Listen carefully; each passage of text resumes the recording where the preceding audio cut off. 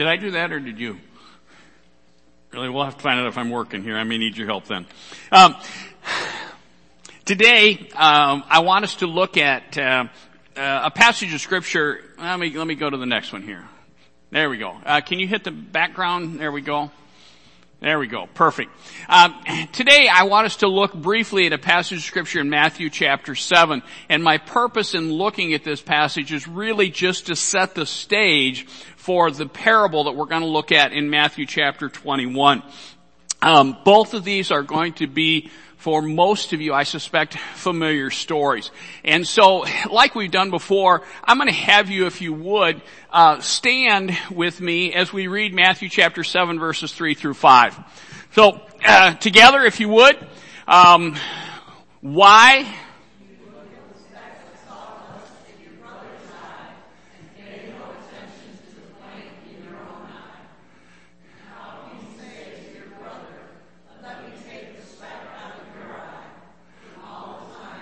Well, sorry.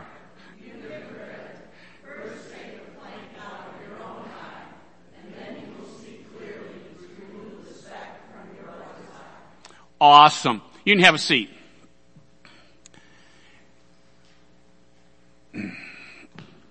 You guys are sharp. All right. I'm pretty sure I don't need to explain this one to you. All right. What's the point? What's the point of Jesus telling this story? What's that? Fix your own house. All right. Somebody else put it differently, Dean? In our perspective, everybody else is way far involved. Yeah, everybody else has got more issues than I do. All right, and I could easily fix their issues if they just listen to me. Right? Am I the only one that goes there? All right, Faith.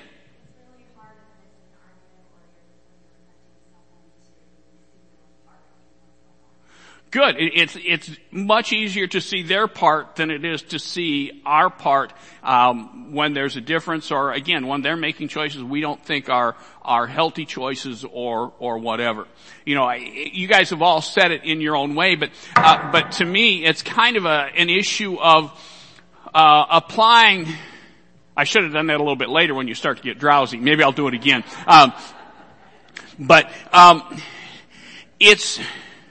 It's oftentimes easier for us to apply the truths of Scripture to the lives of others than it is for us to apply the truths of Scripture to our own lives. And again, we've said repeatedly, or I've said repeatedly, hopefully you've heard me say repeatedly, this Tell Me a Story series is about simple stories that represent sobering realities. Today's story that we're going to look at is remarkably simple. It's easy to understand.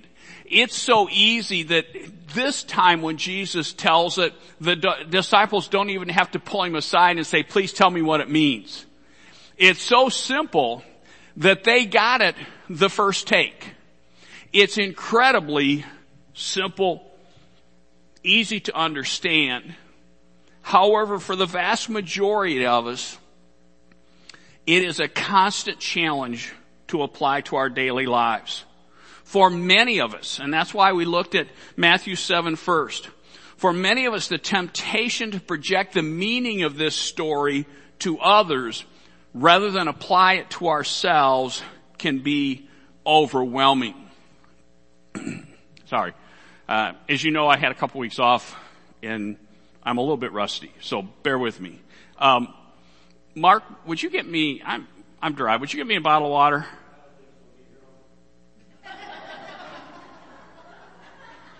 Did he really just say that? Pat, how about you? Would you give me a bottle of water? Sure. Anything for you, right? All right. I appreciate that, Pat. Kind of waiting on you, Pat.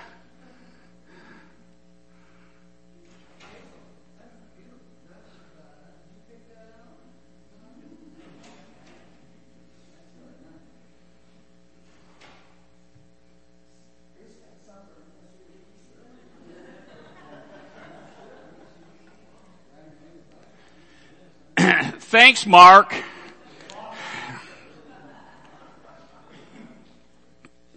Pat, never mind. All right, I'm good. Okay.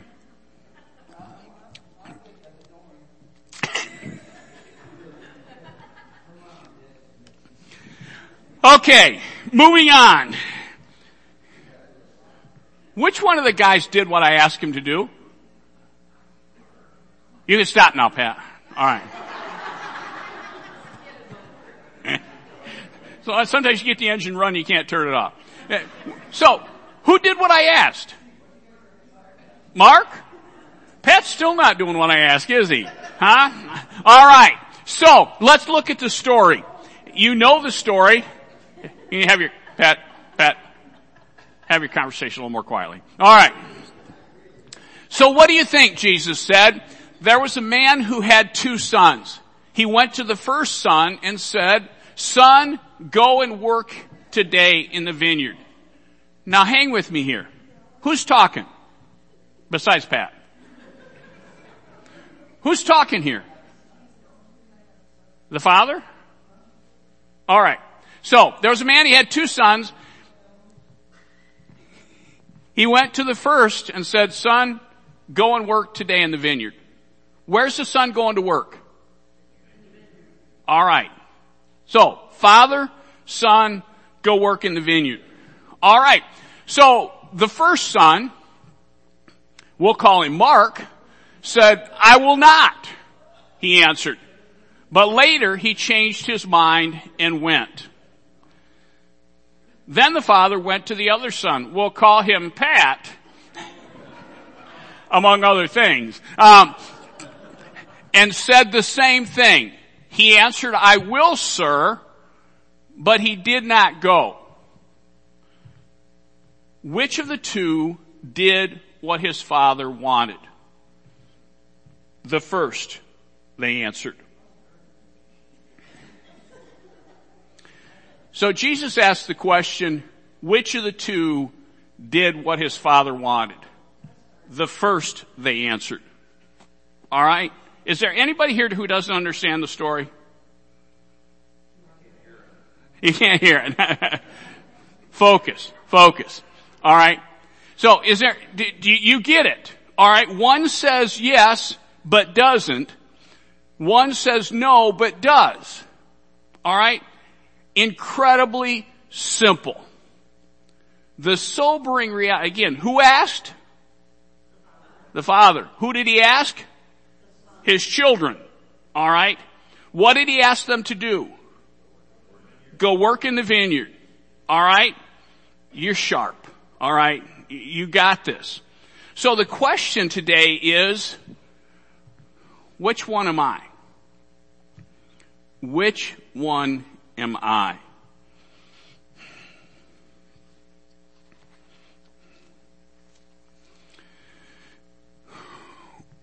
When we choose to enter into a relationship with God, we are adopted into His family, which makes Him our Father and makes us His children. As His children, He asks us, as a part of our relationship with Him as Father and us as child, He asks us to work in His vineyard. Simple truth, sobering reality.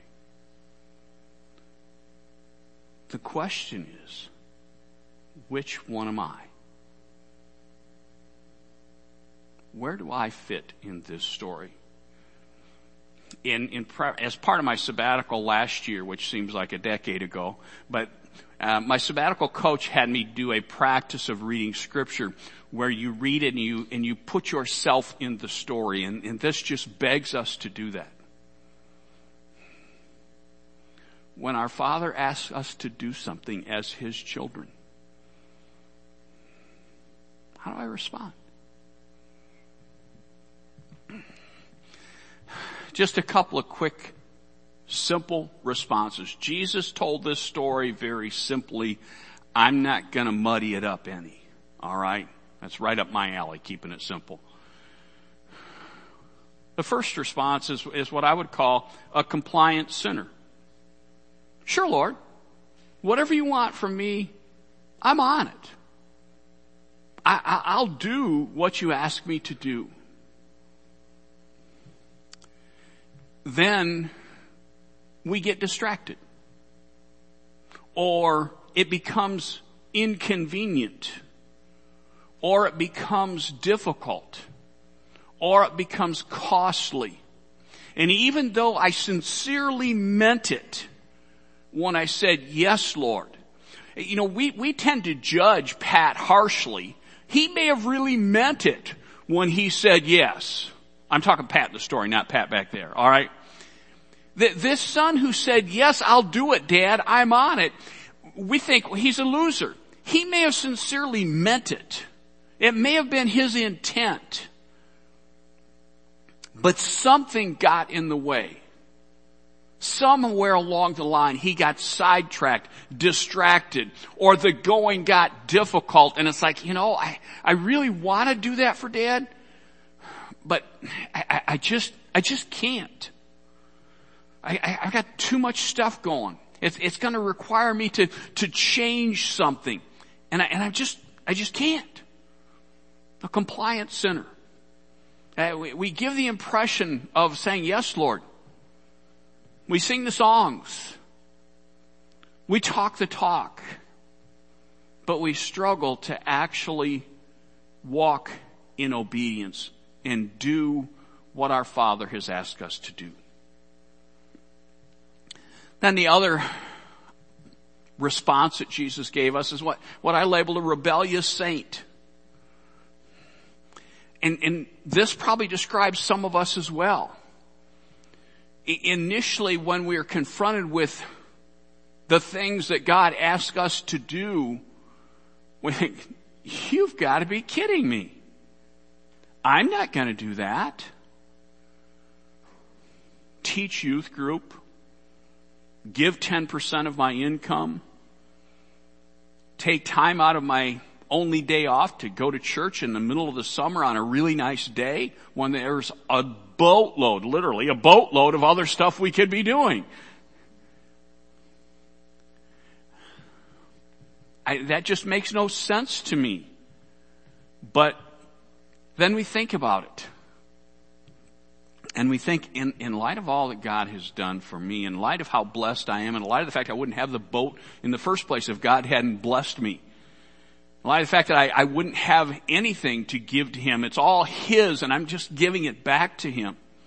In light of the fact that somebody loved me enough at some point to serve within the local Christian church, in light of all that, I guess even though initially I thought, that's just crazy,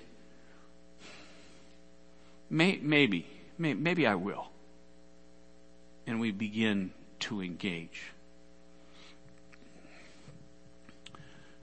So, compliant sinner, rebellious saint, slow to say yes, but actually follow through in the end versus, oh yeah, sure, I'll do that, but I never get around to it. It's a simple question. Which one am I when it comes to my spiritual life? Jesus' story, there are a multitude, there are a multitude of options. Jesus' story covered two. I'm going to throw a third one at you, but there are other variations of this. I don't expect this list to be exhaustive. But to me, there's an obedient follower, an obedient child. And there's so many illustrations of this in Scripture. I went to a couple of my favorites, and some of you have been around long enough to know I often turn to this for various and sundry reasons. But in Isaiah chapter 6, we read this story. In the year that King Uzziah died, I saw the Lord high and exalted, seating on a throne, and the train of his robe filled the temple. So Isaiah's talking about he's just cruising along. And all of a sudden he has a real personal life-changing encounter with God. I mean, that's not what he calls it, but you know what? If I'm cruising on through life and all of a sudden I have a vision or I am thrust into the presence of God and I see him high and exalted, seating on a throne, and the train of his robe filled the temple. Friends, that's a life-changing experience. I hope it is for you. If you have an experience like that, please write a book about it. All right. Above him were seraphim, each with 6 wings. With 2 wings they covered their feet. With 2 they covered their faces. With 2 they covered their feet. And with 2 they were flying. So okay, just walk with me here. Use your imagination. But we have Isaiah. He's having this vision of God seated on a throne, high and exalted. The train of his robe was literally filling the area. And now there are these angels with 6 wings, and they're just flying there. All right. Again, it better change your life.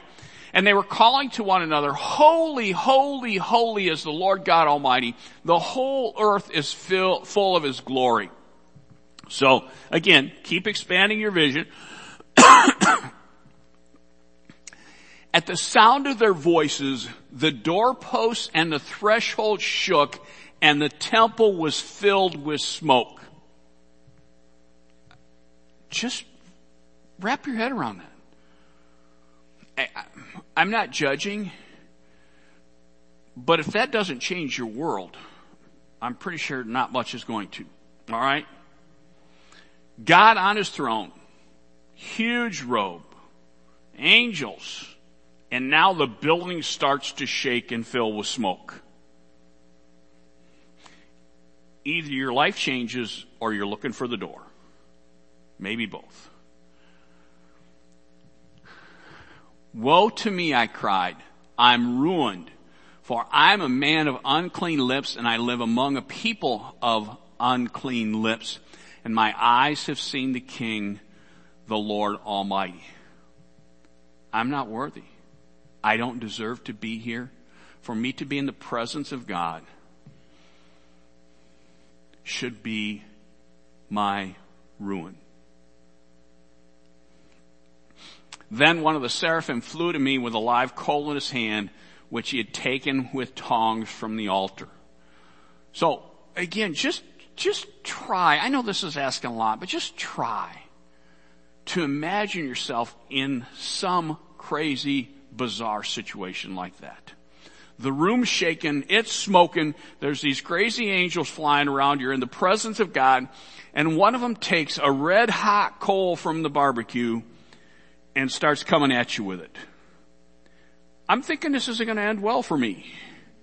There's only one reason to chase somebody around with a red hot coal, and it's because you're fixing to put it on them. Not that I have any experience with that. With it he touched my mouth and said, see, this has touched your lips. Your guilt is taken away and your sin is atoned for. So in other words, I'm not worthy to be here. Boom. I've touched you in a real personal, life-changing way, and now you're worthy. You're worthy to be here, not because of what you did, but because of what I did for you. Does this sound vaguely like the gospel message to anybody besides me? Then I heard the voice of the Lord saying, whom shall I send and who will go for us? Sound like our parable a little bit? Who will go work in my vineyard? And I said, here am I, send me. He said, go and tell this people, be ever hearing but never understanding, be ever seeing but never perceiving. Friends, that's an obedient child. When his father said, there's a need, they were willing to be made capable and chose to respond to meet the need. Obviously, Jesus is another perfect example, no pun intended. As Jesus prayed in the Garden of Gethsemane, anticipating the cross, he said, Father, Jesus had a glimpse of what it was going to cost him to go work in the vineyard as his father asked him. And he said, if you're willing, take this cup from me. I'd just soon not have to do that job. Yet not my will, but yours be done. Which one am I? Compliant sinner? Oh, sure, God, whatever you want. Oh, hallelujah, I'll do whatever you ask. As long as it's not this, or this, or this, or it's not today, or it's not, as long as it doesn't cost me too much. Rebellious saint. I'm just not sure about this. But eventually we get around to saying, you know what? Yeah, I'm in. I'll do this. Which one am I? Am I that obedient child? That obedient follower of Christ who says, you know what? I'm not up to this task.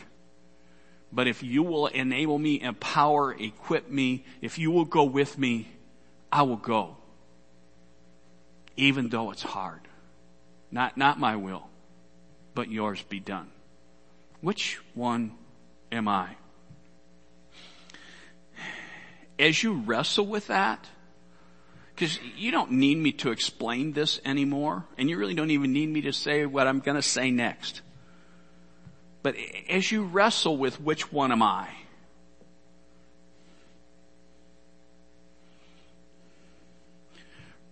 remember that Jesus told that story in Matthew 21 after the triumphal entry, which means he was on the home stretch. He was in that last week before his crucifixion, leading to his resurrection, leading to his ascension to be seated at the right hand of God the Father. And as I said on countless occasions, the closer we get to something that's really important, the more we focus on the essentials and the fundamentals. The fact that Jesus knew his crucifixion was coming, that he chose to tell them a simple story that called them to consistent obedience, tells me, hey, sit up and take notice. Because he's not just telling this story for entertainment. He knows that they're going to need it.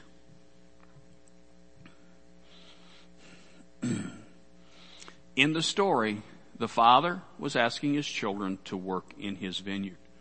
As I've already told us, reminded us, you knew it,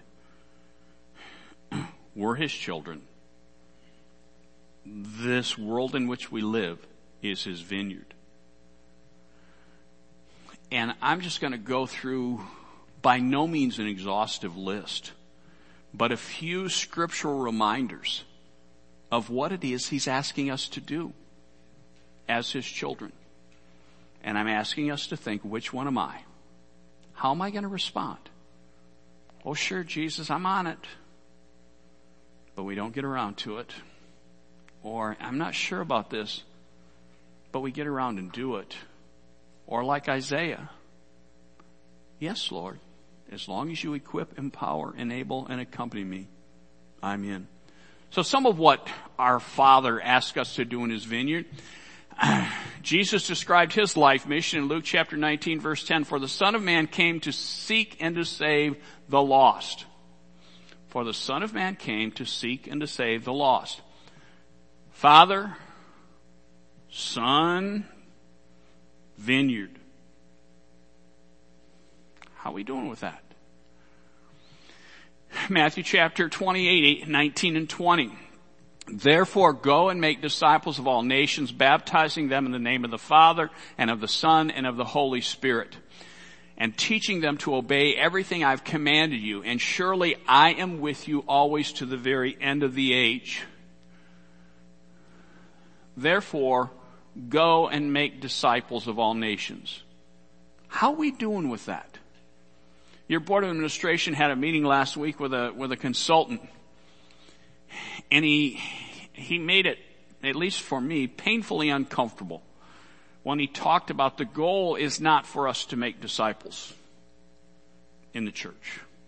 The goal in the church is for us to make disciples who then turn around and make disciples, who then turn around and make disciples. So if that's what my Father's asking me to do in his vineyard, how are we doing with that? How are we doing with walking? I mean, some of you know it's kind of hard to teach people to obey when you choose not to obey yourself. So how are we doing with that? How are we doing with teaching people to obey what God commands? Acts chapter 1 verse 8, but you will receive power when the Holy Spirit comes on you, and you will be my witnesses in Jerusalem and in Judea and in all Judea and in Samaria and to the ends of the earth.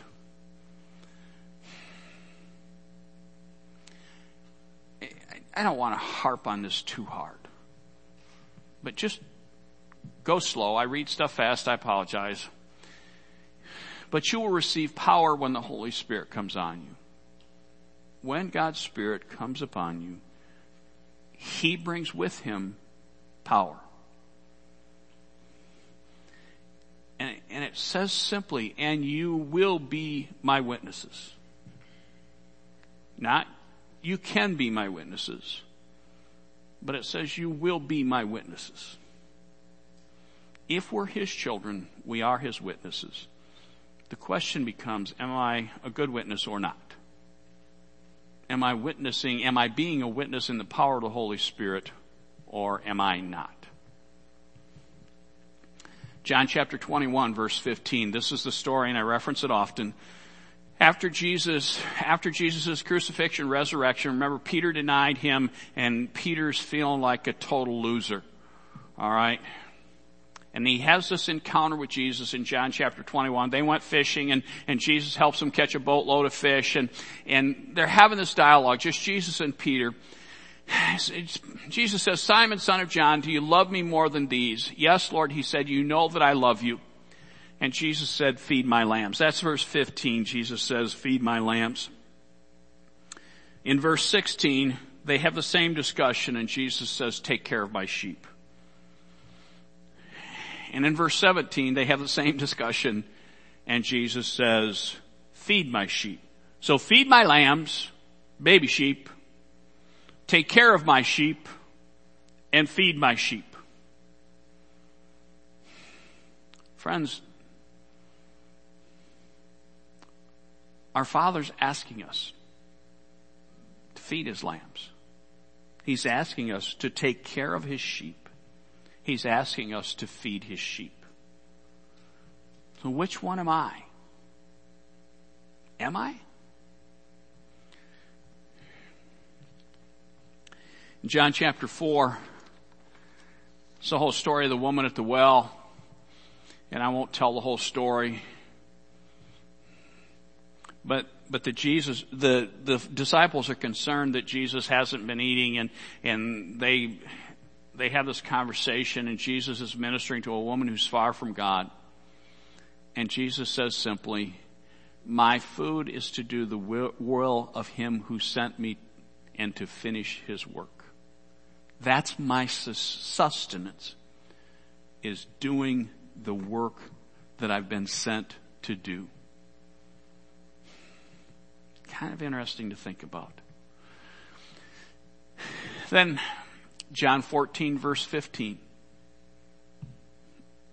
Can it be any simpler than that, folks? Jesus says, if you love me, keep my commands. Which one am I? Do I walk in obedience?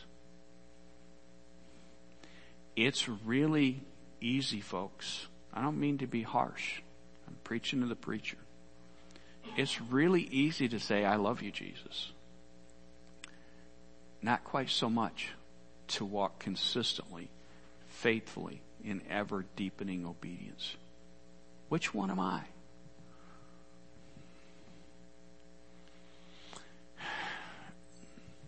Matthew 22:37.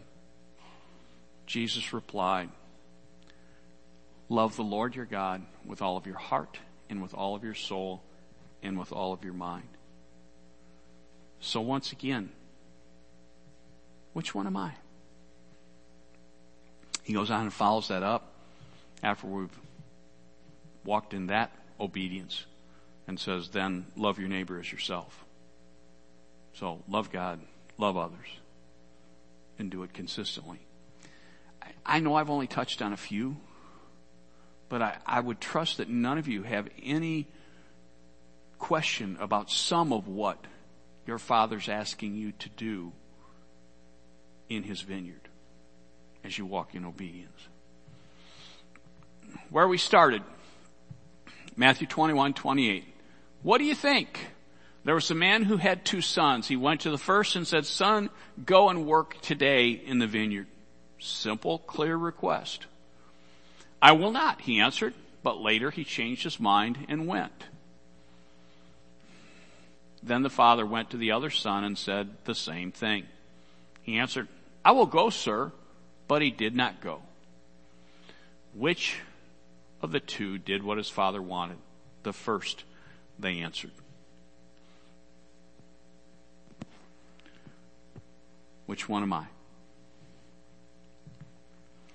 Simple stories, sobering realities. Would you pray with me?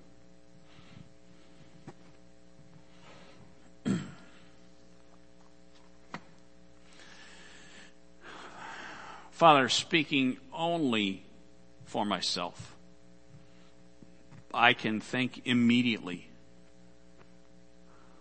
of times in my life when I have fallen into each and every one of those categories.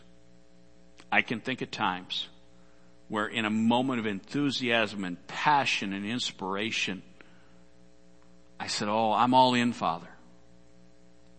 Wherever you go, or wherever you send, I will go. I'm in. And then I struggled to follow through. I've been there. There have been times, Father, when I've been reluctant to say yes. I will respond to your call, your direction, your instruction. But eventually got to the point that I said, sure, I'm going to do this. I'm uncertain. It's scary. I'm not sure I'm good enough or capable or know enough, but I'll do it. And then there have been those times where I've caught a vision from you and said, okay, I'll go if you go with me. Father, I know that's my experience. I suspect that's the experience of many, if not most, if not all in this room. And I think what you call us to, Father, is to be on that journey of being honest with ourselves when there's a plank in our eye, being honest with ourselves when we don't follow through on promises we've made to you. Just be honest with ourselves. Deal with the plank. Father, there are those times, and just pray that you would help us to embrace your conviction when we've said no and we need to say yes, and we work through that painful process with you. Help us to embrace that as part of our journey with you.